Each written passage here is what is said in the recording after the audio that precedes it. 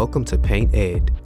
PCA provides painting contractors with connections they need to grow their business. To find out more and to become a member, go to pcapainted.org. Find more great content like this on PCA Overdrive. A subscription to the platform is included with membership. For all you non-members out there, sign up for our free trial. PCA Overdrive is available on the Apple Store and Google Play. In today's podcast, we feature an episode from ZK Live with Zach Kenny. In this episode, we take a look back in history with the very first episode of ZK Live. Hello, everybody. My name is Zach Kenny from ZK Painting. This is the first episode of ZK Live. This is an experiment. We'll see how it goes. I'm here in my shop. It's kind of a mess right now. We just expanded our shop. So right now I'm looking at half of our stuff over here. We haven't really built it out yet. I just screwed that sign to the wall just so that we didn't have a blank white background. But this is an experiment. I'm excited to see how it goes. We're going to try to have a bit of a format to this each week, where we're going to start in about a minute. I'm going to take some questions from somebody. We'll go live with them and bring them on. Probably going to end up having guests each week for about 30 minutes, sort of whatever they want to talk about, their expertise. I want to have sort of a tips and tricks or favorite tools or paint stuff. And then I want to have one bit that we always do of sort of war stories from the paint world. I'm going to share one with you today that's it's definitely entertaining. I have a number of friends who continue to poke at me. Can you guys all hear me? If you can hear me, say hello. I hope the volume's all right. I'm a little sweaty right now. I barely got back to the shop in time. I was dropping some stuff off at the shop at a job site and ordered a pizza, and of course it took forever. So I rushed here, screwed a sign up. Here we go. So if somebody has a question and wants to go live with me, just request it, and I think the first person that requests will just take, and we'll see how this goes.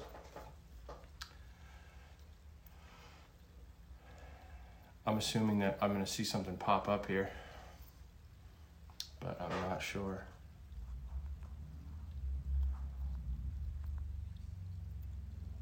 You cannot hear me.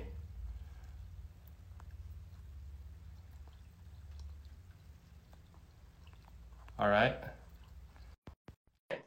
This is kind of not fair, but let's see. This is Dan, our lead painter in the shop.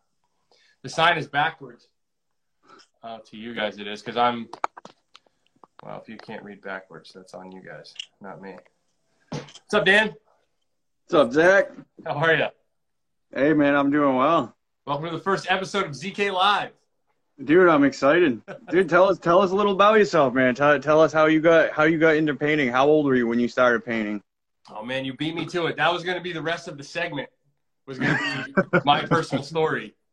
So yeah, I can go ahead and share that because we talk about painting every day. So it's kind of, I'm sure if you have a question, you've asked it. Oh yeah. So I started painting when I was about 14 years old. Some sort of punishment. My mom, I had to paint a picnic table for my mom, try to get it done as quickly as possible. And somebody saw me painting it. He came up and said, I'm paying some kid to paint picnic tables. I have a bunch of them. It was a housing authority guy. So I painted picnic tables that summer, painted some like rental properties, and I always liked the instant gratification of it. And then it just sort of evolved from there. And it was a constant in my life where my bosses were telling me that we needed to hurry up. There wasn't enough budget to make it that nice. Just get the paint on and let's move on. So that's kind of how it started. I always had a dream of doing work for clients who had the budgets to make things as nice as I knew they could be if we had the time. And little by little, we're building this thing so, we can do that. We can give clients a world-class product when they want it. We also do standard repaints. It's not like we don't do it, but my motivator is definitely quality. Yeah. Anybody else have questions? Do you have another question? I've just been reading some of the other questions coming up there, man. I'm gonna hop out of this thing because I don't know if other people can join while I'm on. I don't think they can. So, but I don't know. I'll let you get out there, man. But yeah, thanks for the info, dude. It's good to know. Yeah. If you guys don't follow Dan on Instagram, you should. This guy's putting out lots of good content. They're killing it in the shop. What's my yearly sales? We should do about $1 million this year. The goal is to go over $1 million this year, but nothing. Who knows what the future is going to look like with this whole COVID thing. Yeah, you guys should definitely follow Dan on Instagram though. He's looking to. I'm encouraging him to put out more and more content as we continue to work hard in the shop. Anybody else want to come on here? Wait, there's stuff down at the bottom. This is going to be a learning experience for me. Oh, here's some questions. Oh, the questions from before. Somehow they're down there.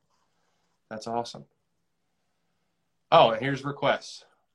Wild Acres. Let's see if he can join. I thought you did great with busting 100K this past. I wasn't ready. Hey, what's up, buddy?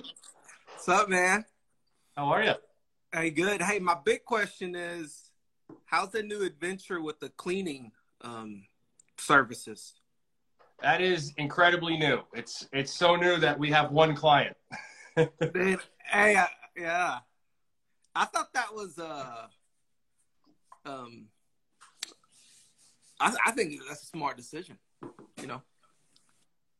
I think we're uniquely qualified as paint contractors. ZK stands for, I'm sorry, I have ADD and I just read that. ZK stands for Zach Kenny. It's my initials. Had I known 7 years ago, I would never have started a company with my initials. I would have called it something cool and, intriguing, but ZK ended up. At least you didn't call it. At least you didn't call it Wild Acres Construction. Hey, that's not a bad one. But yeah, the disinfecting thing, we had to start a separate company. My insurance company wouldn't add it to our policy. So while we were allowed to advertise under the ZK name, we just can't do the work under the ZK name. So we have a new company and a separate insurance policy. So we just recorded those videos. We're going to start boosting them this weekend and see what we can do as far as sales go. So I was listening to that podcast. You talked about it, whichever one you were on. You're on a bunch of them. And what was the deal with, like, how can you guarantee that it's clean? You can't. Or you can't. But I mean, how do you sell it? How do you sell it? You know what I'm trying to say? Like, I mean, I think it's the same way that we sell a paint job, right? Like, we're experts in coatings. We're saying, like, we did everything to the best of our ability to prep, prime, and paint this surface. If some freak thing happened that I'm not in control of, I'm not, like, staking my life and my freedom on the paint job lasting. And I'm not doing the same thing with this either. But we can say that we're doing best practice as far as we know it. So there is EPA testing that shows that the product kills coronavirus. Yeah. There are recommendations from the company that says the product should stay wet for 10 minutes. So our job is to now apply this product evenly. So, for 10 minutes it sits there and it does its job. Nice. That was my big question. Like, we don't have like biologists on staff that are doing some before and after. Yeah. Because my thought was you can't guarantee it. How do you sell it? Yeah. I mean, you just sell best practice. Right, which is sort of what we do always. Cool, there's a bunch of questions down here. I'm sorry. You want me to jump off? Let you get on. Sure. I'll just start answering questions. That was going to be. Don't leave my face up here. Knock me off. No. All right. Leave then. This is all new. Okay. Yeah. Get somebody else up here. I'll X this. Yeah. All right, man. Later. All right. So I have so many questions are rolling in and I can't keep up. I'm sorry, guys. I'm going to get better at this. Pivot to meet demand, how many painters do you have in the field? So we just hired a new person. So we have 6 painters in the field. I think we've lost 2 people during this COVID. Not sure. I know Bailey's not going to be coming back. Actually, I haven't heard from Adam. How do you guys have the transition from extreme high gloss to standard repaints? Yeah, that's definitely difficult. Let's see, here's some people requesting to come in. I know this guy. Leave his face. It's connecting. This is Jake. What's up, buddy? How are you doing, Zach? The king of videoing while he drives. This man right here. I know. Don't do this. I'm about to pull over, though. So Tim just asked a pretty awesome question about that, about disinfecting. And yeah, I don't want to get into that. I will recall, though, a time that I was on the phone with you, and you asked me, what are you doing to bring value to your business? And I think my response was so ignorant because I had never asked myself that question. And my response was, it's so hard for me to see value in what I do and to generalize what we do as painters. Because, you know, we can't guarantee our coating. There we go. You're back. All right. But hearing you explain and talk about best practices, like that's all we can do, right, as painters? And I mean, I love your sign up there too, using the best paints that we can that are available to us. That's all it's about. But I've got a question for you. When it comes to best, what's your, and it might not be what you think is the best, what you would sell to people as the best, but what's your favorite coating to put on? And I don't want a brand. I want like product. Oh, so that's oil. Everyone's just beating me to all my punches. So one of the bits that we're going to have on this show each week is that when I have a guest on, I'm going to ask them to bring their favorite paint or paint piece of paraphernalia, if you will. So I have brought my favorite paint. This is an empty, what is this, a 1 liter of Holland Lac. Brilliant. I would actually probably say Holland Lac Satin, but the Holland Lac line, they have Satin, they have Eggshell, and they have Brilliant. This paint right here changed my life. I can honestly say that. When I found this paint and I met the people who use it, it completely changed the trajectory of my business and my life, and it's amazing. So I love Holland Lac. I love oil enamel. When oil enamel is dry and it feels so amazing to the touch, the depth of color is unbelievable. The durability is there. This paint is high octane paint. It's like a Porsche engine. You can get a lot out of it if you tune it up and you maximize everything. It also is really difficult to work with, has a very thin margin of error, similar to a high performance engine. 1 guess per minute. I like that. He did the Irish goodbye. Let's go.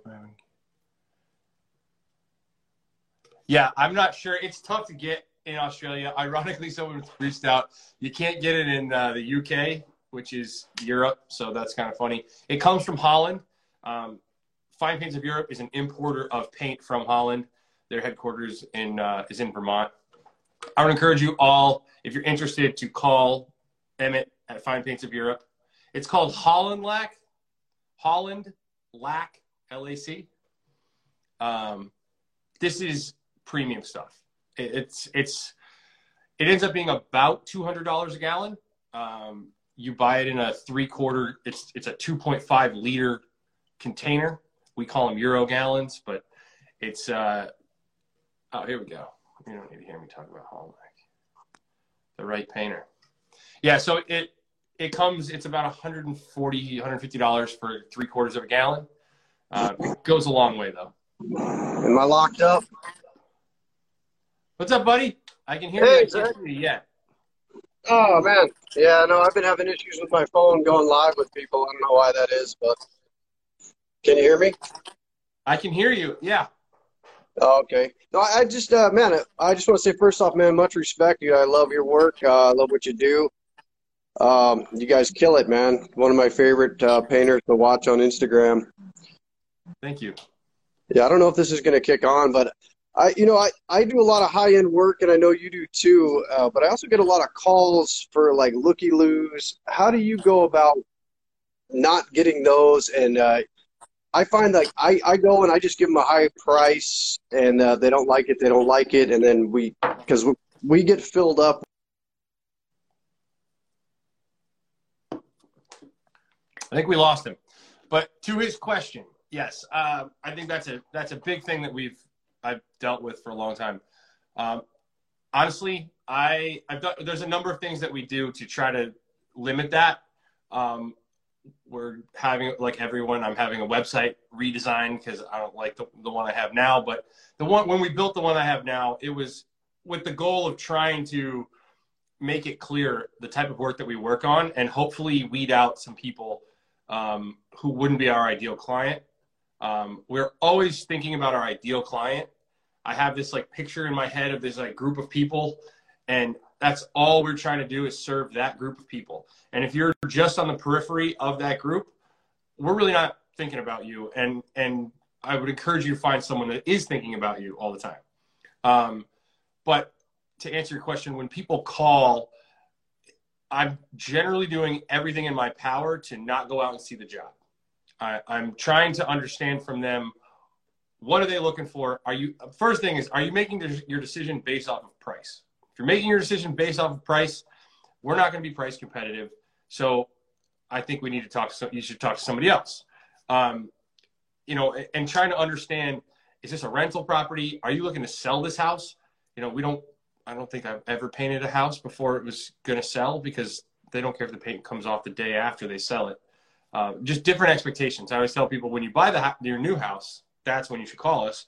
We're perfect for that. So yeah, I'm definitely always trying to find a way to qualify my potential clients.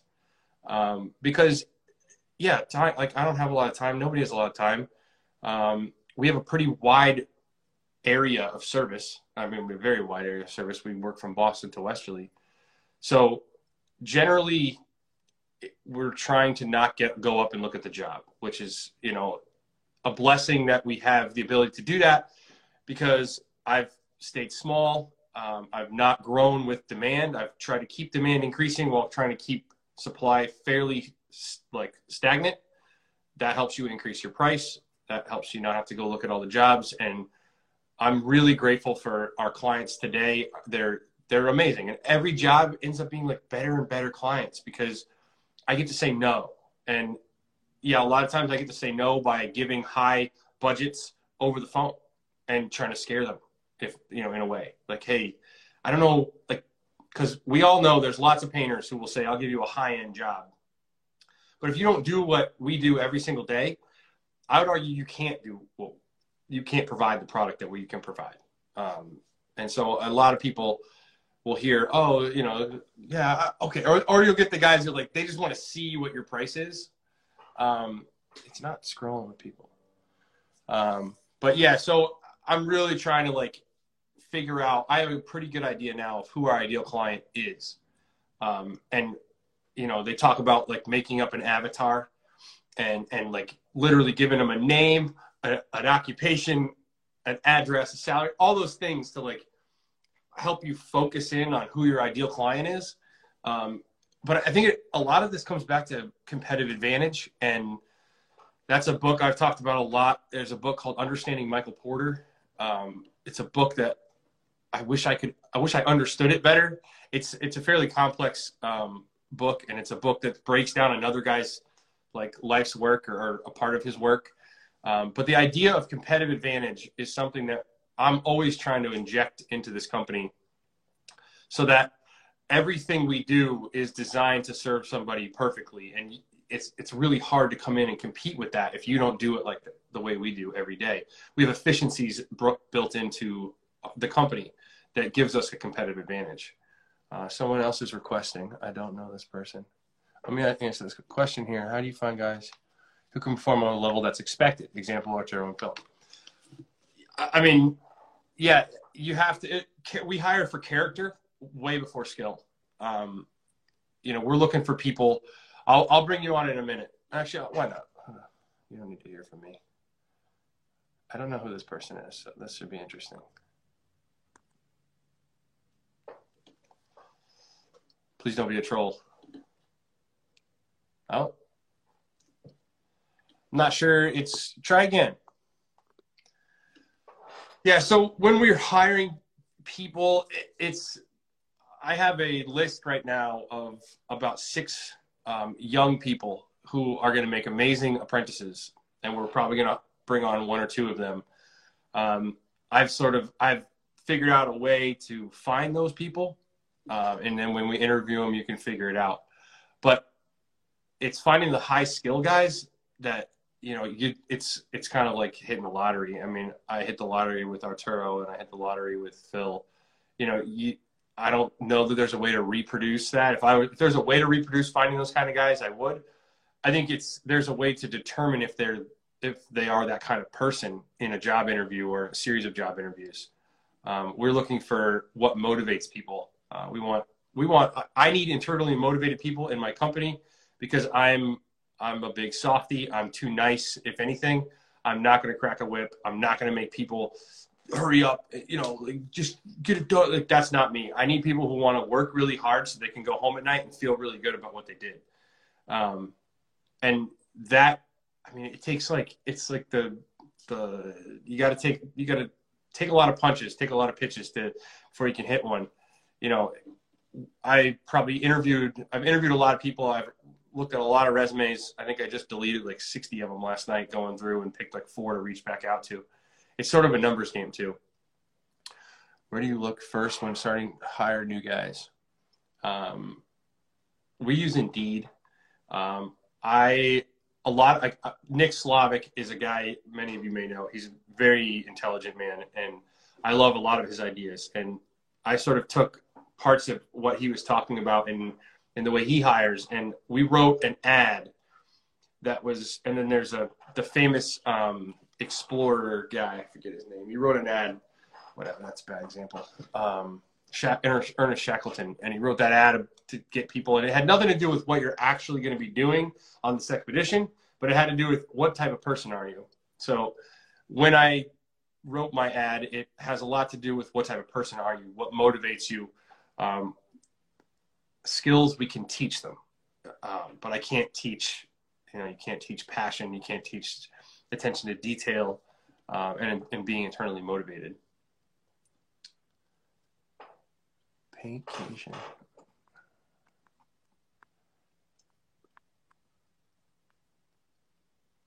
Yeah, so Arturo when I first met Arturo, I was interviewing and giving lots of people chances, and Arturo is one of these, he's just a savant when it comes to working with his hands. And, those types of people that they're tough to find, but when you find them, they're pretty obvious. The difference between brushing putty and Swedish putty. Swedish putty, they're not one's not like a thinned down version of the other. Brushing putty is essentially very thick oil primer. These are both Fine Paints of Europe products. They come from Holland as well. Brushing putty is really thick oil primer. And Swedish putty is is more like a filler, a true filler. You trowel it on. Great, Ernest Shackleton ad. Yeah, it's a famous thing. You can look it up. I'm sure I butchered the idea, but Swedish putty I think it's like glass beads. It's something like that. It's a mineral or a rock of some sort ground up really fine, so it doesn't shrink very much, and it fills really well. But it's not an easy product to work with. There's just a very steep learning curve to using it. You can have many, many hours of sanding if you mess it up. I had one instance where I bought a brand new, I would recommend never buying the small containers of Swedish putty. You want to keep it wet at all times, and you never want to put any Swedish putty back into your container, because one little tiny dried chunk can really cause a lot of damage. Or maybe not one, but a handful of them. When you go to trowel and make something super smooth and it's a very tight skim, and you have little dots in it, it just makes lines in your putty as you're moving. So we always buy the big containers, and we make sure to always put lots of Penetrol or linseed oil over the top to keep it wet. I think I'm probably losing people. I need more questions. Oh, I have these questions down here. Oil versus waterborne paints on exteriors. All right, let's go. So definitely at this point in time, water-based paints on the exterior are superior most of the time. A water-based paint that our go-to is Fine Paints of Europe Eco. It's an alkyd acrylic, but it's going to be slightly more flexible than an oil enamel, and wood is going to expand and contract more on the outside of a house. So we do all of our gloss doors in Holland Lac oil because we're able to manipulate the paint in a way to get that perfect mirror finish much more predictably than if I were to use the alkyd acrylic Eco Brilliant. There are guys who can apply Eco Brilliant very close to the level that we can apply Holland Lac. We're not there, and we really haven't done the R&D to get there. It's a really temperamental product. Holland Lac, we have that down, and so for front doors, we're using oil. But if you're going to paint the outside of a house, generally water-based is the way you want to go. It's going to be more flexible over time. How do you become Fine Paints of Europe certified? So if you go on their website, there's a form about it. There's some information, but what you need to do is use the paint. Whoever you're buying your paint from will then nominate you. It took me a few years of using it, and my paint dealer nominated me a couple years in a row. And then they'll nominate you. Fine Paints of Europe will vet you. They'll find out what you're all about, and then they'll invite you up. It's a really awesome experience. It changed my life for sure. Let's see, what else do we have here? Anything coating? Oh. Favorite type of paint? We covered that. A walkthrough of an exterior door. We'll probably do more on that, but so if you followed some of our posts, generally we ask that our exterior doors come to us bare wood. That's not always possible, but if possible, we want them to come bare wood. That way we control the process from the very beginning. So we're going to start with a wood preservative. It's going to penetrate into the wood, and when it dries, you won't be able to tell it's there, but the wood will repel water. So now we don't have to worry about, we've treated the wood at its core. We didn't just put a shell on it. So now that's sort of like an insurance policy against water, any water getting in or anything like that, because we generally don't want to caulk the panels on our exterior doors. Then we're going to generally fill the grain with multiple coats of primer, finest paint of Europe, and we can't get it in the UK. Yeah, I know, it's crazy. I'm sure you can get versions of it though. It's imported from another manufacturer. So I think Sikkens makes really high quality paint in Europe. I think it's called Visignol, some crazy name. Visignol is actually the paint. Would you still do gloss work if it paid flat rates? That's hilarious. So our door process, primer, we like to build our coats of primer. I'm in a shop, we have a booth. We can very quickly set up, spray a coat of paint, and clean up very quickly. So we're able to put lots of coats of primer on, and then we're able to then sand that surface down, get rid of the wood grain. I'm sure some of you have seen the beautiful two-tone, crazy-looking, like faux finish stuff when you use multiple coats, multiple colors of primer, which we like to do. We have to put our first coat of primer on and then paint different paint colors over the top. So as we sand our primer later, we know if we see that first color to stop so we don't go into bare wood. And then we play this game of like adding, so we have this like mountainous, if you looked at a door, a piece of wood, is a mountainous up and down, peaks and valleys. And we're going to fill the valleys with paint. And we're going to knock down the tops. We're going to fill the valleys with paint, knock down the tops, and keep doing that until we have this like truly flat surface.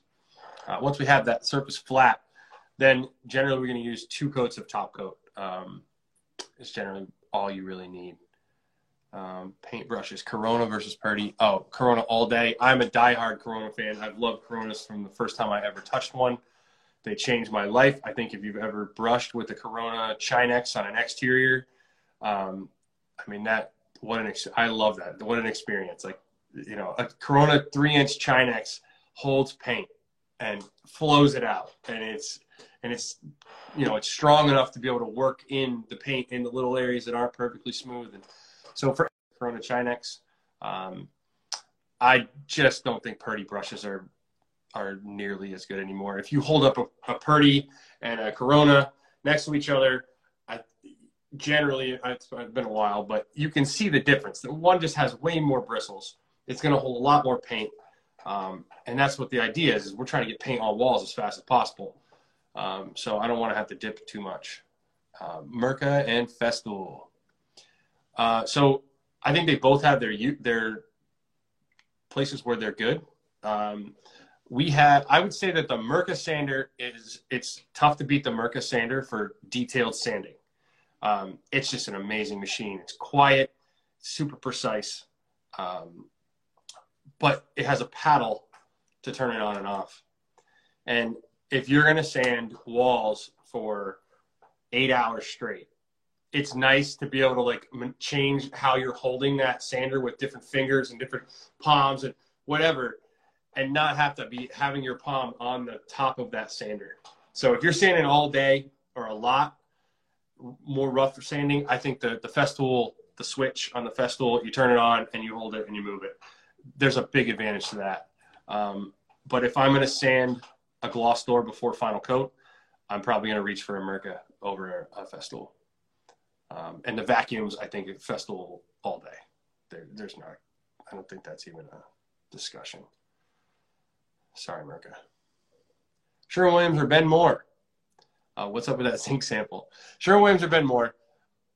I have always said I don't think that you can like look at them and go like one is better than the other.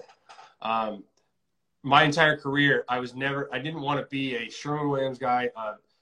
And I know there's advantages to that as business owners where you get better pricing if you buy all your paint from someplace. But I was always looking at what's the best paint. And when you're looking at the best paint, there's different parameters depending on what the job is, right?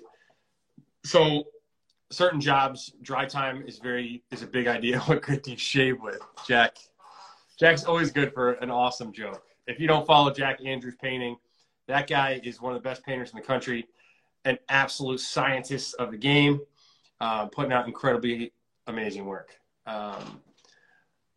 But Sherwin-Williams and Benjamin Moore, I think they both have products that are good. You know, Advance is an amazing paint. We're just using some Scuff-X right now, and it's very impressive. You know, I was not a fan of Pro Classic. I tried Pro Classic a number of times. I like their alkyd acrylic better than the straight water-based acrylic Pro Classic.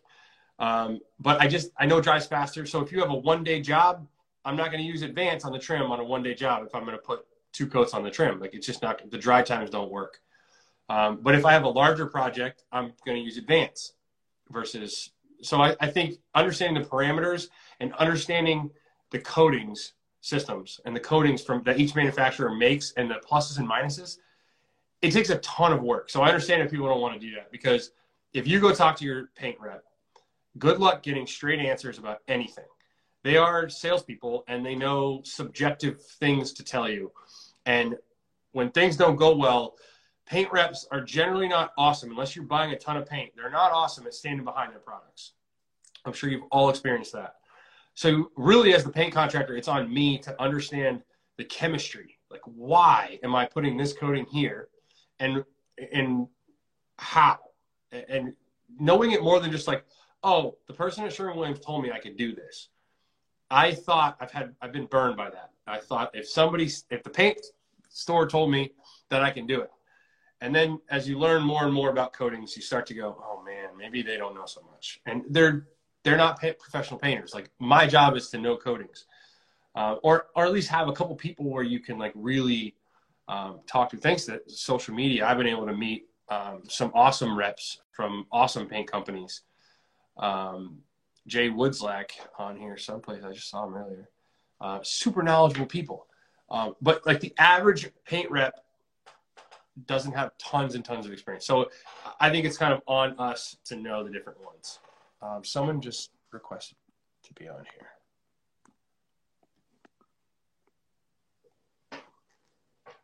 Let's see. Optimus Painting. Great name. Hello, mate. What's up, buddy? All the best from UK. I have a question to you.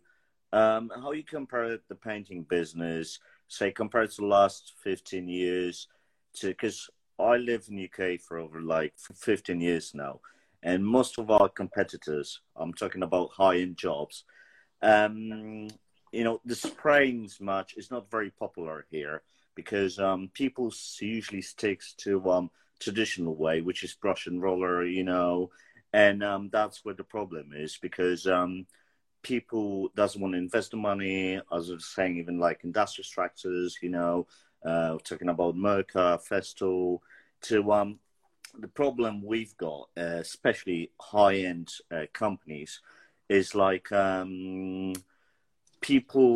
customers doesn't used to it to a good product. They're used to it to how it was 10, 15 years ago. They think as someone who's just walking in with couple brushes, couple rollers, that's it. They think that's the way it should be. But we try to change. There's a few really good companies who's doing like proper job. I think like for many, like even for myself, just follow like your page on the Instagram, your account is for all of us. It's like all of us is brilliant because we can learn quite a lot. We can literally see the way you're doing it, the way you're doing in the US as well, the product, because most of the products we use in here as well is like Benjamin Moore, it's Sharon Williams as well. So I just want to know, in your personal thing, how you compare the last 10 or 15 years, how the business changed. I mean, yeah, so I think I'm going to exit you out of here. No, yeah. You can say what. I don't really know what we're doing. Someone asked me this question earlier to talk about niching down in niche markets. And so when I first started 7, 8 years ago, I had a paintbrush, I had a little giant ladder, and I had a Ford Taurus and no money. And so I was like, hey, you're going to pay me $15 an hour to paint anything? Like, I would gladly do that. And then it was like little by little, trying to like do this thing as a real company. And you find that a lot of people were very price sensitive.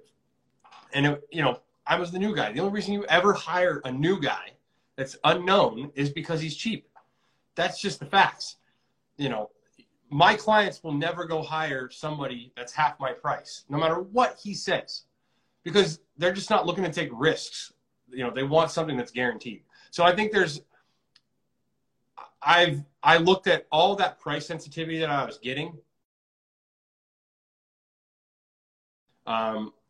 I remember when I had the best job I had done to date wasn't actually a Pro Classic Alkyd acrylic job. I actually posted about it. I may have posted about it. It was this amazing trim job. We did it absolutely perfectly. Lost my shirt on it because I just obsessed over the quality and I mean, the hours were a joke. But I was trying to sell those more and more. And I was running into the issue of like, well, I'm using the same paint that the other guy's using. I'm saying I'm going to use one more coat of primer and I'm going to do like one extra like go through on filling and caulking and to make things more perfect. But on a piece of paper, when you see my bid at 20,000, the other guy's bid at 10,000, pretty much they're the same.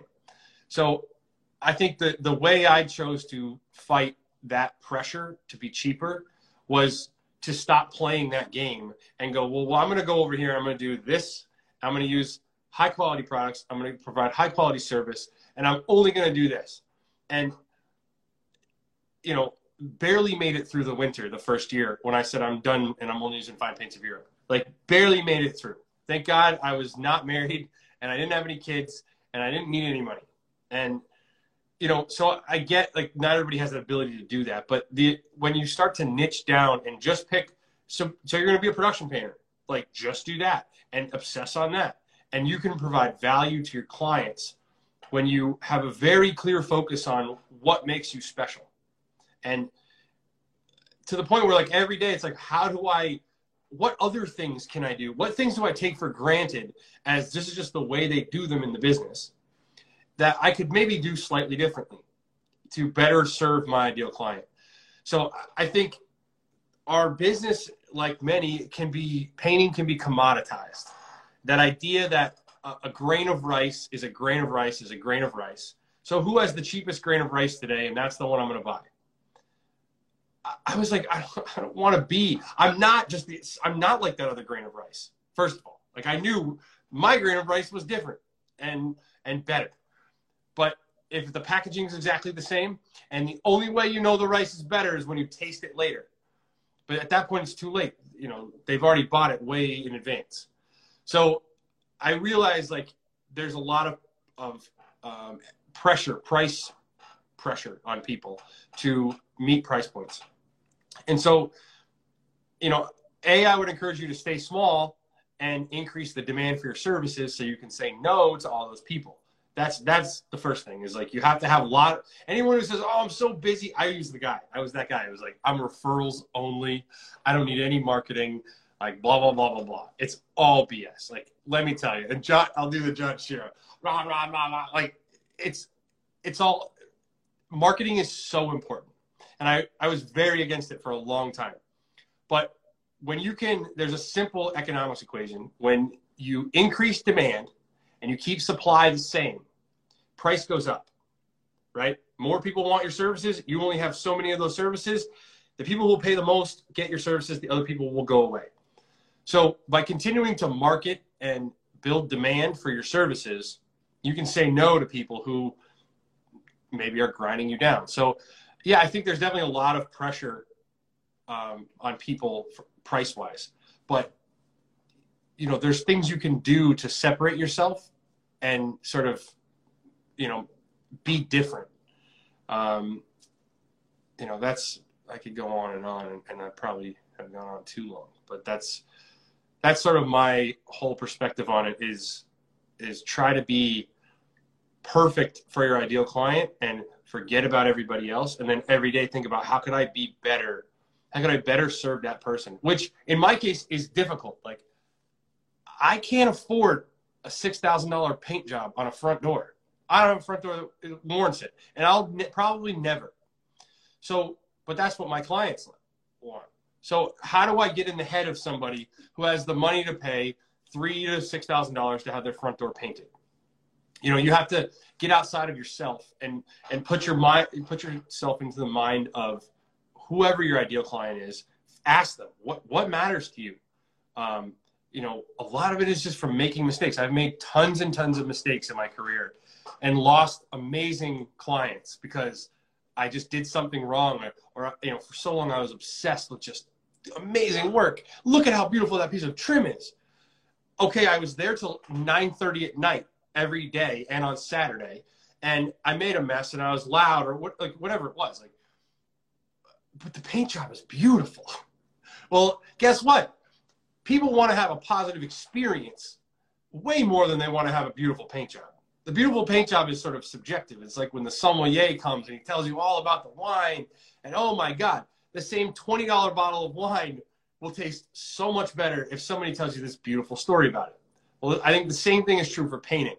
When you have an amazing client experience, the paint job looks better. It's just how humans are. We're not rational creatures. And I've had a tendency to be very idealistic about painting, about life, about business. And I don't think as an adult who owns a business, I'm allowed to be idealistic. It's not fair to my clients. It's not fair to my employees. Idealism is for children or non-business owners. And maybe it's not convinced me that I'm wrong. But when I'm able to like step back from like my ego, and which I have to fight all the time, and go, what does this client want? It's like, oh, they want a really positive experience. Wow. You know, they want communication regularly. They don't have to be wondering, when's the guy showing up? What's the job doing, right? Now, I thought for a long time, none of those things mattered. They hired me to paint. And as soon as I was able to realize that was not true, I've been able to find some success, and I continue to try to serve their needs better. We have new questions coming in. Oh, this is a good one. What's your mindset on big expenses such as a work shed? I think we call it shop. I would love one, but the cost at these times is a bit scary. All right. So again, like, I'm an entrepreneur. I'm really comfortable with risk. I started a company and I don't have a lot to lose. Like, if I go bankrupt tomorrow, like, I'll figure it out. We'll start over. I don't have a family yet. I have a wife. But I bought the booth and had no work to put in it. And the booth kind of set. It's a $30,000 investment. I paid half it down. I took a loan for the rest, and I didn't have any work to fill this booth. Like, it was insane, but it was part of my model, my competitive advantage. One of the things was I can now spray things off of site in a professional booth. This will give me competitive advantage against everybody else. And so it was like, if you build it, they will come. So I think I did it with like an educated, like, if I do this, this is a gamble, but it's a calculated risk that should pay off. I looked at it, I was like, okay, you know, how much revenue do I need to create to like make this happen? And I was able to, like, I saw it, you know, did I sit down with spreadsheets and make decisions? I wish I was that guy. I'm not that guy. I just was like, I have confidence in myself. I have confidence in where we're going, and I'm going to take a big risk. And because of X, Y, and Z, because I think it's going to lead to something, not just because I want it, you know, but I think I can build something around it, and I think it will make me special. So we're continuing to do that. All right. So it's like 6:45 now. Competitive advantage, understanding Michael Porter. I encourage you all to read it. A woman wrote it. I forget her name. I've read it a few times. I will continue to read it because it's dense and it's a lot for me to understand.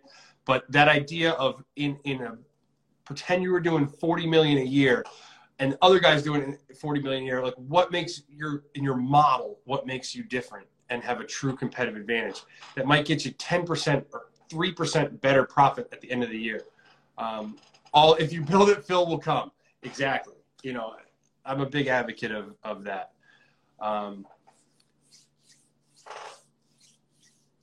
Regards from Portugal. That's pretty cool. All right. So now at the end of every episode, we're going to do war stories. So I have a story that I'm going to tell you about, probably one of the funnier mistakes that I've made in the painting business. And we're going to ask that all of you guys will write in or contact me with your stories, and we'll pick stories each week, and we'll have somebody's, like, you know, war story from the painting business. In this case, my war story is the time that I painted the wrong house. It really happened. So my dad had a painting company for a little bit. He taught me everything not to do in the painting business. I was very grateful to watch what he did and work with him, because he was not very good at it. We did really good work. He didn't charge any money. He was kind of a mess, and we learned as we went. But it was back in the days of MapQuest. So one morning, my dad prints off a MapQuest piece of paper with all, like, the steps to it. And he shows me a picture of the ugliest house you've ever seen in your life. It was, I mean, it's unbelievable. I wish I could I'm sure I could drive by and take a picture. I'll post it actually later this week. The house had shingles all the way down. Like, the roof came, like, curved down and came all the way down to the ground, and 3 feet off the ground, there was shingle, this dark red asphalt shingle all the way to the ground with just some, like, little windows cut out. It was hideous. So I saw that picture, and I started down, you know, that morning. It was very, you know, it made an impression. And then we started driving, and I was following the MapQuest directions. And when you get to, like, the next one, you just, so there was, like, one line left on the MapQuest directions, and I see what I think is the house, because I've never seen a house like that before. we get out. It was a rental property, so we didn't talk to anybody. And we got out and we painted the trim. It was like a 3-day job. We painted the trim white. And a week later, my dad is like, hey, I thought you painted that house. Like, what's going on? The client just called and said, you didn't paint his house. I'm like, insisting, like, we painted that house. So it was a 4th of July. I'll never forget. And he's like, let's go look at it then. And I'm like, yeah, let's go look at it. So we drove out. We stopped at the house, and it's like clearly not painted. And I'm like, or I can't remember how it went. We drove by the other one. One way or the other, we figured out the house I had painted was the house like 2 or 3 streets down on the corner, same spot. So that's how I painted the wrong house story. I would encourage all of you guys to send in your stories. Thanks to your issue with payment, because my clients pay the deposit like 50% and the other balance. It's a struggle to get it, and you have already painted the site. What do you do? I would say that I have some buddies who work for like billionaires, and they'll tell you, like, doesn't matter what the contract says. If the billionaire doesn't want to pay you, they're not going to pay you. I kind of look at it like that. Like, I want to make these people so happy at the end of the thing that they're looking to give me a check.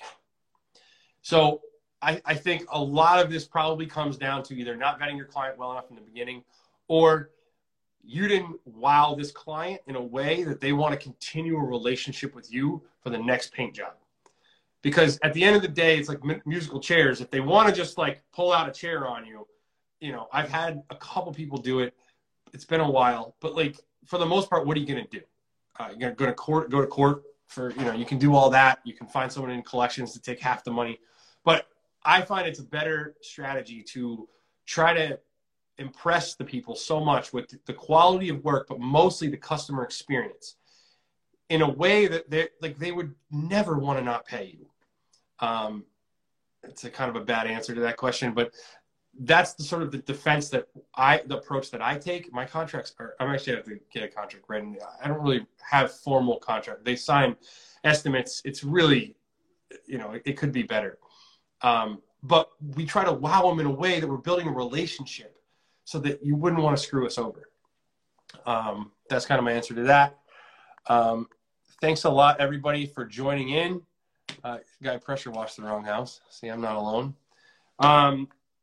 Yeah, so please like and share this thing. Next week, I'm going to have a guest on. I'm not sure who yet, but this has been a lot of fun. I'm really looking forward to doing this every week.